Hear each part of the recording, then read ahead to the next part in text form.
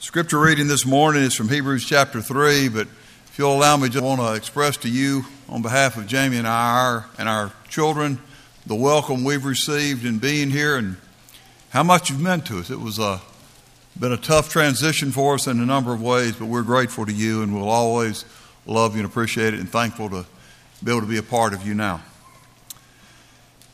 Hebrews chapter 3, beginning in verse 7. Therefore, just as the Holy Spirit says, today, if you will hear his voice, do not harden your hearts as when they provoked me, as in the day of trial in the wilderness, where your fathers tried me by testing me, and saw my works for 40 years.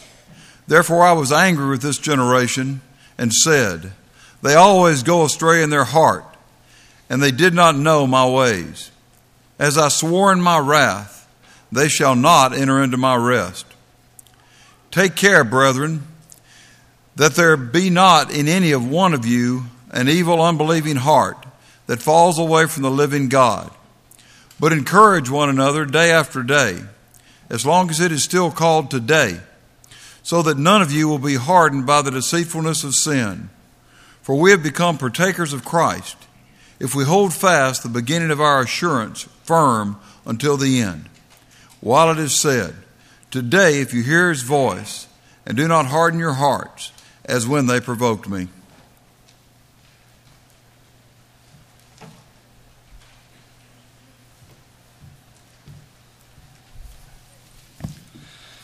I heard about a fellow gospel preacher that was going through his file of funeral sermons. He was looking for a poem that he thought that he had used recently and had filed in that particular place. But he said as he was sifting through all of those services from the past 20 plus years, it kind of reconnected him to some people that he had known a long, long time ago, and some of them that he had not seen since, former friends, as well as people whose funeral he was preaching at the time, and other folks that he had not thought about in a long time. He said a lot of familiar faces began floating up from his memory. There was one in particular that he said resurrected less than pleasant thoughts. He ran across the funeral notes of a man named Joe. That's nobody that you would know. But it reminded Dan, the preacher, of the truth of the lesson that I'd like for us to think about for a few minutes together this morning. And the lesson is simply this: now is the only time that we have to obey God. Dan remembered very well that funeral message that he had preached for Joe's funeral. He recalled that he had delivered it on a Monday morning, and that only the Friday before he had actually been in Joe's house visiting with him. You see, Joe was not a Christian. And he knew Joe because Joe had relatives in their congregation. He had been worshiping with them for the last several weeks. And that Friday, they had talked very heart to heart about important matters, about things like Joe's spiritual welfare, the condition of his soul, and where he would spend eternity. And then most importantly, they spent most of their time talking about God's good news of salvation. And Joe agreed that he needed to obey the gospel. And he said that he would obey the gospel, just not yet. He wasn't quite ready. He had some things he needed to take care of first, but he assured Dan that he intended fully to do so one day, someday soon. But Joe wanted to wait, he wanted to be sure, and he wanted his wife to join him and take that step with him. And he was glad, very glad that Dan had come to visit. He assured him that he would get back to him, and once again at the door, he assured Dan one more time that he fully intended to obey the gospel and become a Christian. Just not yet. And then there Dan was the following Monday morning, standing in front of that grieving family and a little gathering of friends preaching Joe's funeral. He had died unexpectedly over the weekend of a heart attack. And when he passed away, the family contacted Dan because he was the last and maybe the only contact that Joe had had with the local church. And while Dan struggled that Monday morning to offer words of of comfort and consolation to the family. He said the words that really kept rolling and revolving through his head the entire time he was up speaking and delivering that eulogy were these words: if only, if only. You know, every preacher can tell you a story, and probably several just like that one. And that's why this morning I want to talk about my favorite subject, and that's the good news of Jesus Christ. And I want to specifically examine one crucial aspect of the gospel message, and that is the word exigency. Now, if that's not a familiar word to you, then don't worry, because I had to look it up too. And according to Noah Webster and his lovely wife Miriam, the word means a situation that requires immediate attention. Let me back up and run over that one more time. It is a situation that requires not just attention, but immediate attention. It is a matter of urgency. Now, when I speak about the exigency of the gospel, I simply mean that when we're presented with the message of the cross, when we know that in light of what we have learned from our open Bible, that there are changes that need to be made and must be made in order for us to be right with God, and when we understand what we can do to respond to God's wonderful invitation to become His children, to become a part of His eternal kingdom, the church of our Lord, then we're faced with a matter of immediate consequence. Now, we have the option of saying, as free will beings, we have the option of saying, I am not interested at all. Or we can be like Joe and say, I am immensely interested, and I understand and agree that I need to do that, and I intend fully to do that someday. But all of that is because of the unique nature of the gospel. That's what makes it so urgent. That's what makes it a matter that requires our immediate attention, because it is not a sales pitch. God's word is not just some lecture that we can sit through and hopefully we can stay awake. And the way we respond at that very moment, please listen to me, church. The way we respond to the hearing of the gospel message at that very moment may very well determine our eternal destiny. Now, you won't find a verse that says that exactly, but the idea, the urgency of our response to the gospel message is implied in every page of Scripture.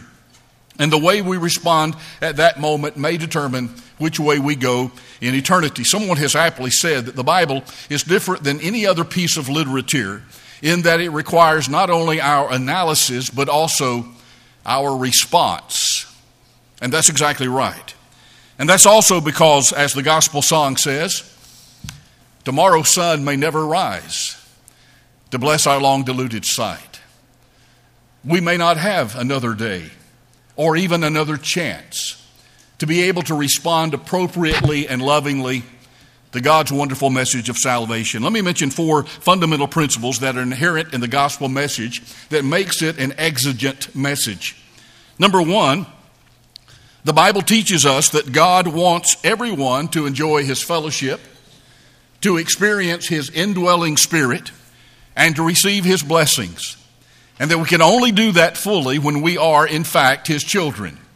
There are special blessings that belong only to God's people. And I hope we understand that. We've used that illustration before of Romans 8 and verse 28.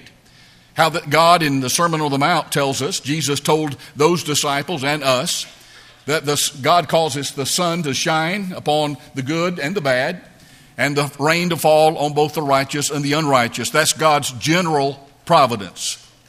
But Romans 8:28, all things work together for good to them that love the Lord, is God's specific providence that is offered to and can only be received by God's people. So we need to understand that there are some special blessings that belong to us only when we have had our sins covered by the blood of Jesus Christ and that we are a part of His eternal kingdom. So we need to know that.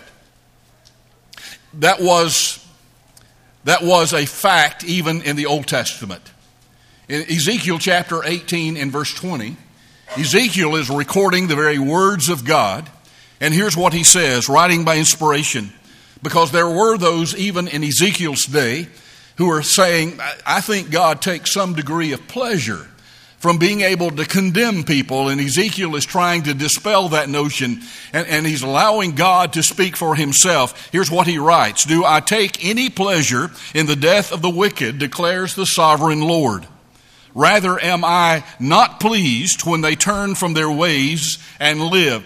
Ezekiel is just wanting the people that he was preaching to understand and to appreciate the fact that God is on our side. He wants all men to be saved and come into a knowledge of the truth. 1 Timothy chapter 2 and verse 4. That's one of the most critical principles of the gospel message.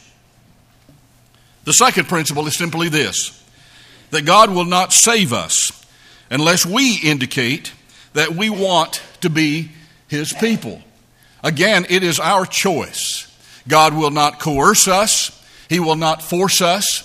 He will not overly influence us, but he will let us know, again, at least by implication on every page of Scripture, that he desperately wants our salvation. He wants every one of us to be saved. Turn for a moment to John chapter 3. Look at some verses that you're familiar with, and maybe one verse that you're not quite so familiar with. John chapter 3.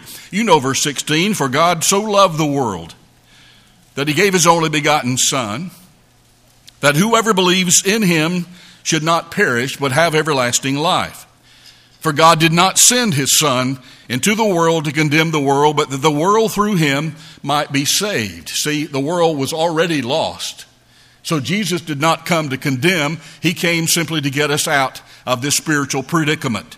And then verse 18, you might not be quite so familiar with. "He who believes in him is not condemned. And he who does not believe is condemned already, because he has not believed in the name of the only begotten Son of God." Now, John is just spelling it out for us and letting us know where we stand spiritually. God sent his Son because he loves us. He did not come to condemn us. He came to save us. But our soul's eternal destination is and has always been in our hands. We have the choice of either rejecting that message or accepting it. Here's the third principle I want you to think about for just a moment. And that is, without that obedient response, that positive response on our part, even an almighty, omnipotent God is powerless to save us. Isn't that true? If I don't want to be saved, there's nothing that he can do or will do that will make me make the right choice and to appropriate the redemptive blood of Jesus Christ in my life. That explains why in the Bible we so often encounter the startling spectacle of the Creator of the universe tenderly pleading with his children to come home. You can read those kinds of accounts even in the Old Testament, where he would send the judges or the prophets to his wayward people and beg them to come back home, to come back to fellowship with him, to be restored and reunited, and to walk with him in peace and harmony and happiness and in unison with him again. You find that story over and over in the 39 books of the Old Testament, and you also find that theme replete in the New Testament as well. God evidently respects our free will so much that he gives us the freedom to choose, even when he knows that we may choose what's wrong. But he loves us enough to respect our free moral agency. Listen to Isaiah 65, verse 2. "And all day long I have held out my hands to an obstinate people who walk in ways that are not good." So they're walking in a way that is in disaccord with the will and the way of God. But God says, here's what I'm doing. All the time you're doing that, I'm holding out my hands to that obstinate people. I'm supplicating and I'm pleading with them to come back and to be reunited in fellowship with me. Or over in the New Testament, a passage even more familiar would be Luke 13 and verse 34. "O Jerusalem, Jerusalem, you who kill the prophets and stone those that have been sent to you, how often I would have longed to gather your children together as a hen gathers her chicks under her wings." Notice this last phrase. "But you were not willing." Did you get that? God was. He was more than willing. He was willing to do everything he could to get his wayward people to come back, but you You were not, he said. Here's the fourth and the last principle I want us to think about, and that is this offer, like so many offers that we receive in life, comes with an expiration date. God will not plead with us forever. God will not hold his hands out in supplication and say, please, won't you come back home? Won't you leave the far country and come back to your Father's house where you know that you will find love and security? Won't you just please come home? That expiration date is, in my judgment, no better described than it is in 2 Peter chapter 3. If you'd like to turn there, I want to read a couple of verses from that passage. Again, a wake-up call. And Peter writes this as he's talking about what's going to happen when the Lord comes back. This is eschatological. This is having to do with the end times. And here's what he says. The Lord is not slow, starting with verse 9, by the way, of 2 Peter 3. Verse 9, the Lord is not slow or slack concerning his promise, as some men count slowness. He is patient with you, not wanting anyone to perish, but for everyone to come to repentance. And then here's where he begins to talk about the expiration date. But the day of the Lord will come like a thief, and the heavens will disappear with a roar, the elements will be destroyed by fire, and the earth and everything in it will be laid bare. There's coming a time when all of these material things, including this old earth, are going to be burned up. They're going to be destroyed. And where will we be then? And that's why the apostles, in all of their preaching, urged their hearers not to just be a good audience and please try to stay awake while I'm preaching, but to act and to respond to and to obey the message that they were hearing. There's been a tendency, even in churches of Christ, in the last few years to no longer extend an invitation. And I think that's a misuse of our time. There's certainly no place in Scripture where it says you have to do that. But while we're thinking about spiritual things, what better time than to give people, to remind people of the opportunity and the responsibility to respond appropriately to the message that they're hearing from God's Word. I mean, this is a time when we're thinking about the Lord coming back, and we're thinking about the expiration date on every one of us. They entreated those people to make a public decision to follow Jesus and to confess him openly and to carry their cross and to pay whatever price was necessary to be united in his death, burial, and resurrection through the act of baptism. You will find that replete in the message of the apostles. In fact, check it out for yourself. Every conversion story, I think you'll find this if you read through just the book of Acts. Every conversion story in the book of Acts ends with not some private prayer prayed on behalf of the person who is hearing the message of salvation, saying, Lord Jesus, come into my heart as my personal Savior. You will never find that. But with a prompt and public demonstration of their acceptance of the gospel message. This was not something that was done in the closet. People were always called upon to obey what they had just heard. I submit that although 2,000 years has passed, we still need to give people the right and the opportunity to do the exact same thing today. You know, even when Paul became a follower of Jesus, Ananias had to come to him in Acts 22:16 and say, what are you waiting for? Arise and be baptized, calling on the name of the Lord. He had to be moved to obedience by a man who had the power of the message of God. Now let me mention 3 reasons why we need to accept God's grace when we have the opportunity to do so. We've sung about his amazing grace already this morning, and I'm so glad that Izzy led us in a couple of those songs. They're so appropriate, so relevant to the message, but also to the condition of our hearts. We need God's amazing grace, don't we? And if we're looking for what we deserve or for what the Lord owes us, then we would not like what the results would be. But if we recognize that God's amazing grace makes our salvation possible, then that's when we're ready to really listen and then really to respond to the message of God.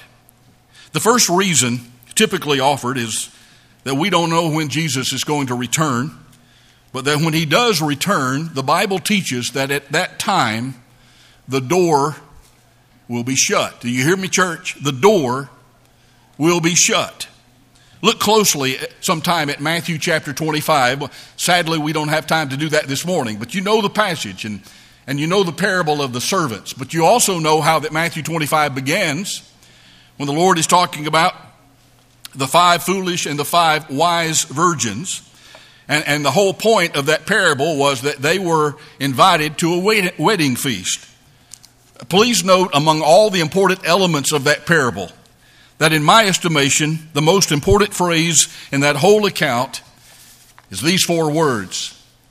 And the door was shut. And the door was shut. The 5 foolish virgins were not prepared when the master of the feast, the groomsmen, came home. And the door was shut. But Lord, I recognize the urgency of this situation now. But the door was shut.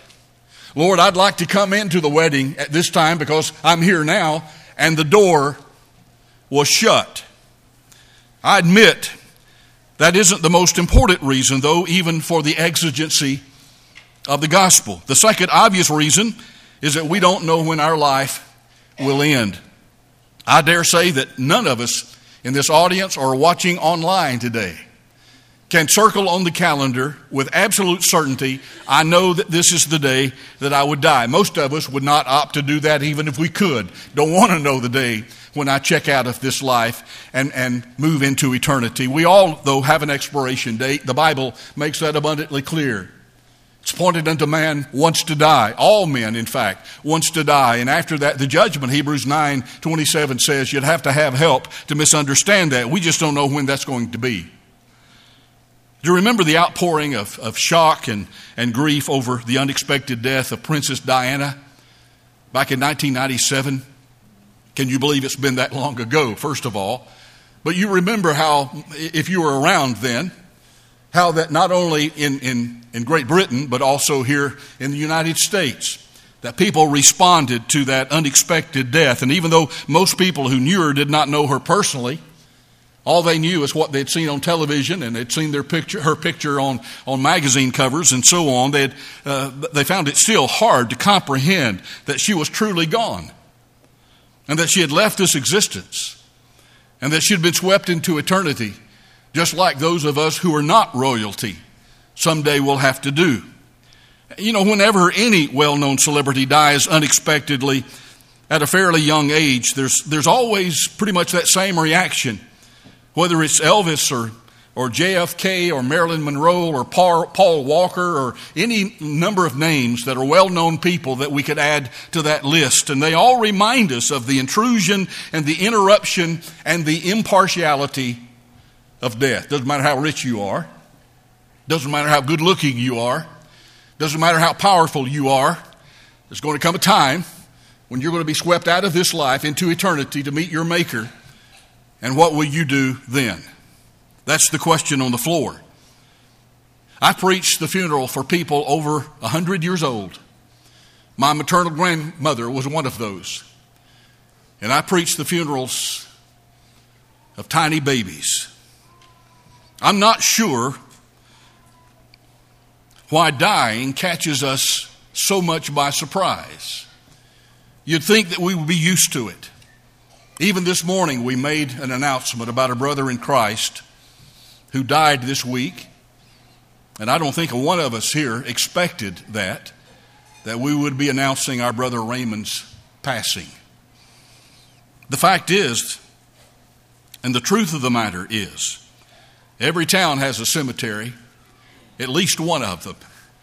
And every newspaper carries the obituaries. The fact is, the funeral home never closes. The funeral business never knows a recession. Here's what James said about that in James 4:13 beginning. Listen closely. And now I have a word for you, James writes. This is the Message, by the way. I kind of like this translation, so I'm going to share this with you. And now I have a word for you who brashly announce, today or at the least tomorrow, we're off to such and such a city for the year. And we're going to start a business, and we're going to make a lot of money. You don't know the first thing about tomorrow, James says. You're nothing but a wisp of fog catching a brief bit of sun before disappearing. Instead, make it a habit to say, if the Master wills and we're still alive, we will do this or that. I submit that that is a reasonable approach to life. Not to say, here's what we're going to do next year, or even to say with absolute 100% certainty, here's what we're going to do tomorrow morning. But to always say, or at least implied, that I know that all of this is contingent upon what the Lord's will might be. Because there is the distinct possibility that I or you or any one of us in an audience of this size will not be here tomorrow. I saw a YouTube clip just the other day, caught my attention because it was about a preacher. And it was a man who was standing in the pulpit one particular Sunday morning, lamenting the loss of his sweet wife. They'd been married for 52 years. And he was talking about the emotional adjustments that he was having to make to wake up each morning and to look over on her side of the bed and to find it empty and the sheets undisturbed. What it was like to ride down the road and to go kicking around on his off day, maybe go to the mall or some other place they like to go antiquing, and to look over at her side of the car and she is no longer there. Or to prepare a meal for just one. And he said, I don't know when my time will come, but I tell you what, I am looking forward to seeing Margaret again. That was on a Sunday morning. On Wednesday morning, a preacher friend preached his funeral. I'm not saying that to scare you. I'm not even saying that to be overly dramatic. I'm saying that because that is a fact of life. There's a 1-to-1 ratio. Every person that's born will someday die if the Lord delays his return. So James is giving us a marvelous and balanced perspective on life. When you make your plans, always do that with the will of God, whatever God wills, in mind. And if we understand that, I think it's going to make a difference in how we live our lives and the choices that we make, and certainly how we respond to the gospel message. You know, there's no doubt in my mind that God speaks to us through his inspired word. Let me make that clear. God speaks to us through his inspired word. There are no latter-day revelations. If someone on television, the radio, or in person tells you that God spoke to me last night, here's the message that he wants you to have, you can know that he's a charlatan. There are no latter-day revelations. Do I need to say it again? That means if you want to hear God speak to you, then you need to read the Bible. And if you want to hear God's audible voice, then you need to read the Bible out loud. You see where I'm going with that? But I'm equally convinced that God can work in our lives in other ways than just the written word. To say that that's the only way he communicates, that's one thing. But to say that that's the only way that God can work in our lives is a different matter. For example, to the Ephesians, Paul says, the Spirit strengthens us in the inner man. How he does that, I don't know, but I do know that he does, because the Bible tells me so. But I'm equally convinced that God can work in our lives, again, in other ways. He can work through us and in us through the voice of other people who have our best spiritual interest in mind. Proverbs talks a lot about receiving the advice of a friend and a people of wise counsel, and that's always a good thing. Galatians 6:1, if you see a brother overtaken in a fault, you who are spiritual, go and restore such a one in a spirit of meekness, considering yourself, lest you also be tempted. There's God speaking through the instrumentality of man, someone who's coming and pleading for your soul and asking you to be restored to favor and fellowship with God. The Bible itself says that God's power and creative might can be seen in his universe. The heavens declare the glory of God, and the firmament shows his handiwork. Psalm 19, verse 1. Can we look at the stars and know what to do to be saved? Absolutely not. That's a matter of biblical record. Can we look at the stars and know there's a God? Absolutely so. God speaks to us even through nature. We understand that. He's also placed a conscience within us to remind us of our responsibilities toward Him. And at least C.S. Lewis called this a sense of oughtness. Others have called it moral law. And I believe there's an innate awareness of moral law in our consciousness. And the blessings that He showers upon us should make us aware of His goodness and His constant, persistent providence in our lives. You know, even and I don't like to talk much about this, and you probably don't like to hear about it.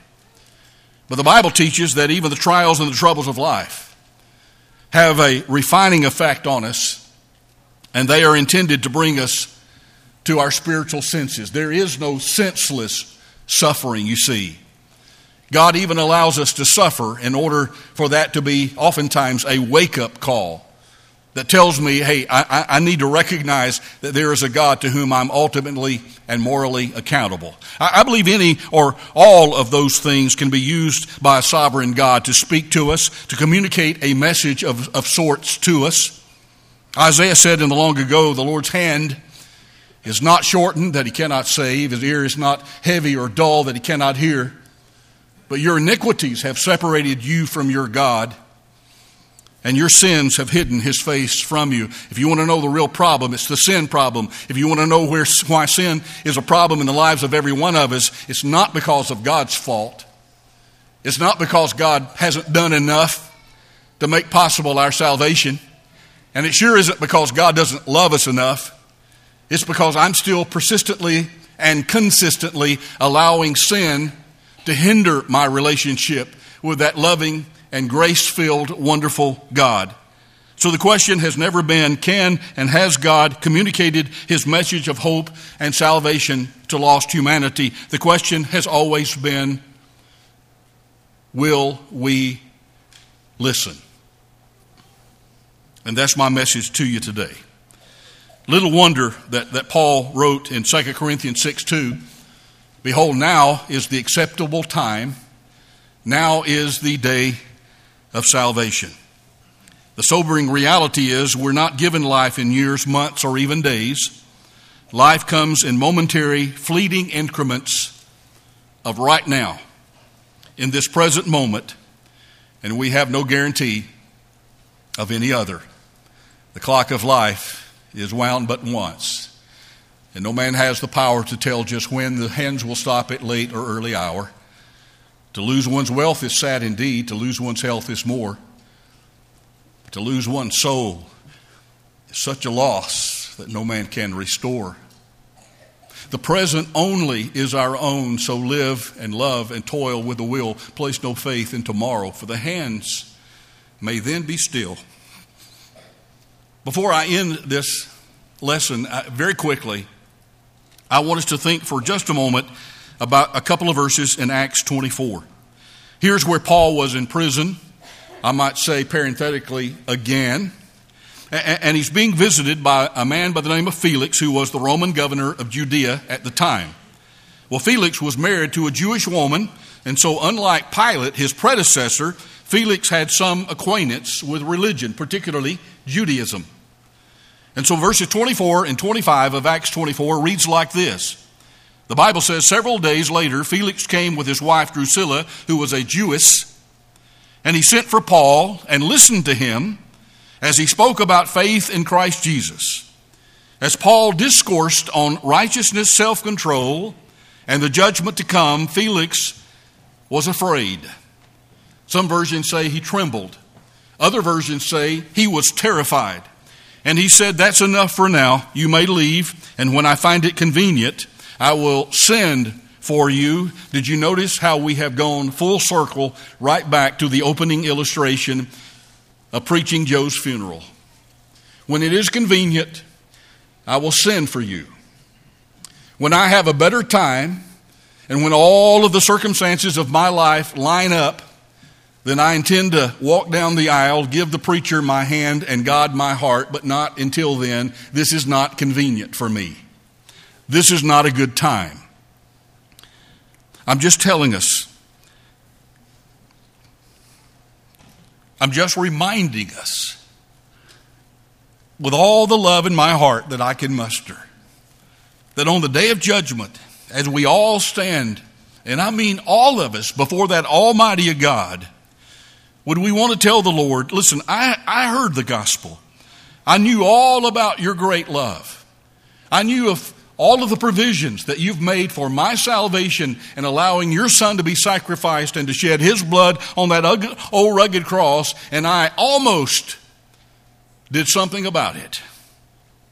Or would you rather be able to say, when you're called into judgment, yes, Lord, I can circle on the calendar the very day when I obeyed the gospel and had my sins washed away in the blood of Jesus Christ. Wouldn't it be wonderful if that day that you circled on the calendar was February the 6th, 2022? I want to ask, could this be the day for you? And since I know that this could be the day, I will ask this question: will this be the day that you obey the Lord and become a Christian? While we stand and while we sing. I have decided.